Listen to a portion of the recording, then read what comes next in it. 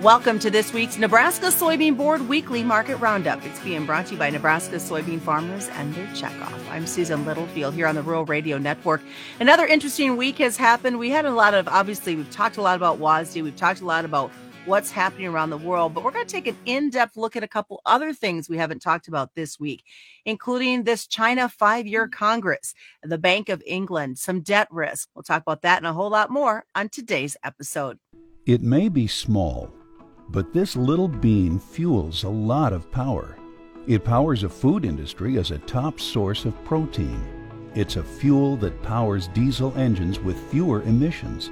It powers a state economy and bottom lines. And it powers the rest of the world as a top Nebraska export.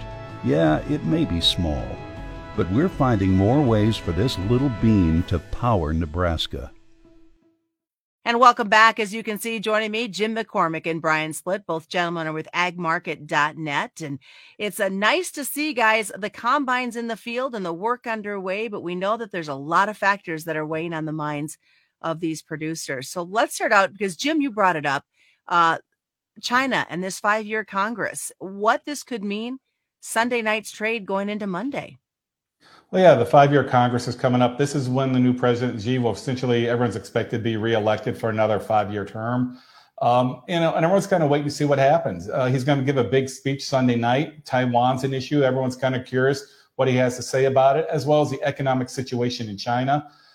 Their economy's kind of been struggling recently due to COVID lockdowns, as well as kind of a housing crisis right there. We'll see what happens there. I mean, if he kind of gives the wrong signals to the world market, potentially, of what he's thinking in this new term, it could have a negative impact on the economy of the macro sector of the stock market. It could also have an impact on the grain market, Susan, as grain traders fear that if China's economy slows down, the demand for beans just isn't going to be there. And that'll be negative beans, plain and simple. I know that China has had kind of a tight hold anyways on our markets as we look at the big global picture. And Brian, what concerns does this meeting of the China's 5-year Congress mean for our bean producers here in the States? Well, we have a few things that are lined up here in the big picture that could be negative for soybeans. You think back to the report that we just had, and the USDA did keep carry out at 200 million bushels, which was less than expected. But the price action from what should have been a bullish report was less than stellar. We had a 200 million bushel carry out on the September WASDE report that pumped us up to $15. Didn't last very long, and we came right back down to 14. So here we are. We get the same carry out number, less than expected. Some we're talking we could see a carry out close to 300 million bushels. And so we really didn't see the type of price action you'd like to see from a bullish report.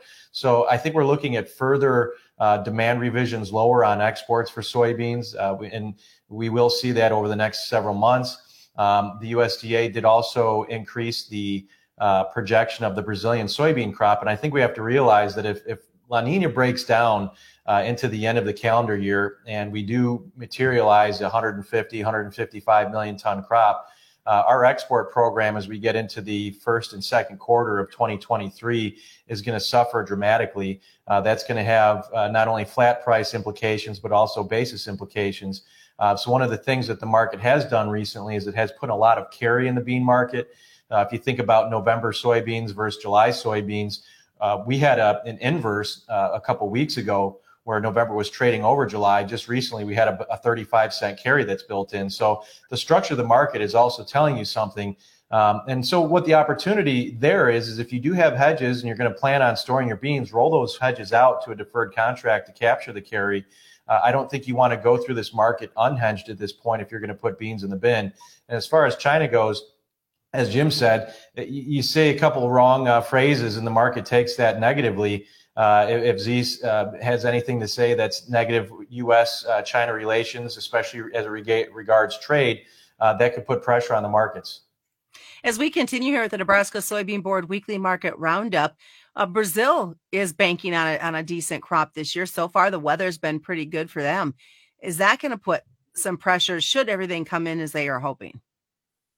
Yeah, it's going to be, I've put a lot of pressure on it. Like Brian was saying, you're looking at 153 million metric ton crop potentially. That will solve a lot of the world's crisis. If you're a producer in the United States right now and you have beans, you've got to be very concerned about it right now because we've got a situation developing of logistics right now. We have a very low river level that is going to affect getting beans out of the United States. It's going to slow that process down. We got a potential rail strike coming in here in November. But in the near term, if you can't get these beans out, this is our best window to export beans between now and the Brazil harvest. If all of a sudden we're not able to get these beans shipped now, we say, well, that's fine. We'll move them into the springtime. Well, that's when we tend to be exporting corn. But more importantly, we will be competing head to head with Brazil price-wise. Right now, if you are a Chinese buyer, you can actually buy beans from Argentina about $30 a ton cheaper than you can buy beans from the United States.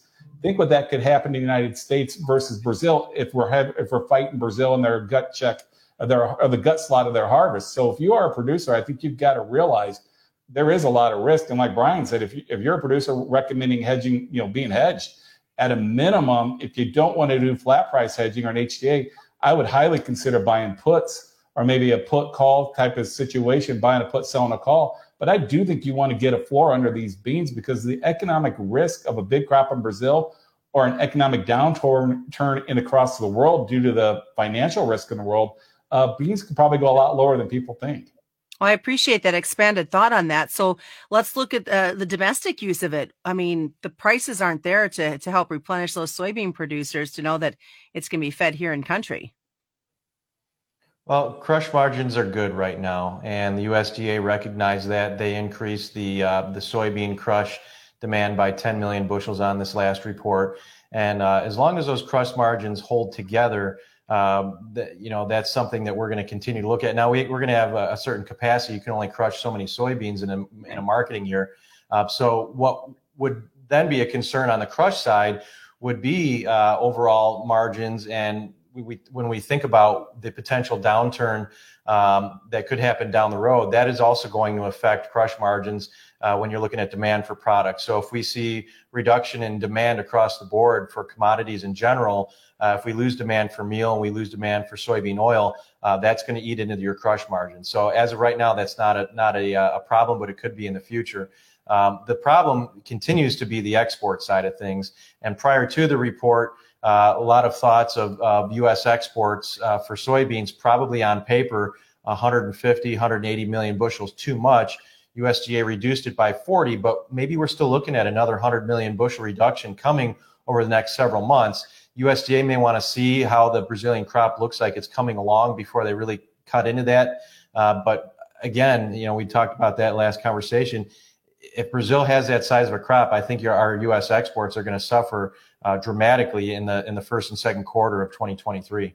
Well, we can't forget the corn in all of this. I know soybeans have kind of taken the lead, but what concerns do you have for corn producers as they try to get their crop not only harvested, but potentially exported? Well, I think the big problem is just like the beans. It's the low river market potentially and just the overall pace. Right now, corn sales are about half of where they were a year ago at this time. So we're just not seeing the export market there. The U.S. dollar continues, Susan, to continue to march higher in general. That keeps us less and less competitive. We'll see what happens. I think the corn market may have a little bit better support than the beans in the fact that the big bean crop, it comes out of South America, is after the Brazilian harvest of beans, the safrinha crop. So that may help support the corn market a little bit better than beans, but it's the same situation. There's so much money in the market that's trading the macro picture. If the macro picture starts looking negative, and we believe it is going to get a little bit more negative, the reality is that CPI number this week was red hot. That argues the Fed's going to have to continue to raise interest rates, probably a lot more aggressive than people have dialed in. That will be negative commodities as a whole, because when you're long commodities and the Fed's raising interest rates, the Fed's essentially telling you you're betting wrong. So that is kind of, could have a negative impact, not just on the beans, not just the corn, but pretty much all commodities. And Brian, you were telling me too earlier, catching attention is everything going on with the Bank of England right now. Yeah, so this was a couple of weeks ago, coming out of the weekend. We reached a point where the pension fund system in England nearly collapsed. And, if you can do your own research into this, but it's based on a product called gilts, which is like a bond. It's very interest rate sensitive. And so these pension funds buy gilts, and then when they buy them, they use that as collateral to buy more, and they're layered on top of each other. And so as the interest rates have moved dramatically, these pension funds were severely under collateralized. So the Bank of England came in, they provided support. Earlier this week, they said, hey, this support is ending by Friday. You have 3 days to sell what you need to sell. I don't know if the pension funds were able to do what they need to do, but that's going to be something, again, that we're going to be looking at early next week. And when you think about 2008, for example, it was a debt issue. Okay. So this was bad debt, and it was mortgage-backed securities. And then they started packaging these things together, buying them and selling them, and it became a convoluted mess. And so it's a very similar situation right now, except now we're dealing with sovereign debt, and the amount of sovereign debt drastically outweighs the amount of debt that we had that was bad for the mortgage-backed securities. So this could potentially be a much bigger issue for the global economy than what we saw in 2008. And one note with that, Susan, what started that crisis was the new prime minister that was elected about 40 days ago. Plain and simple, she fired her economic chief here today.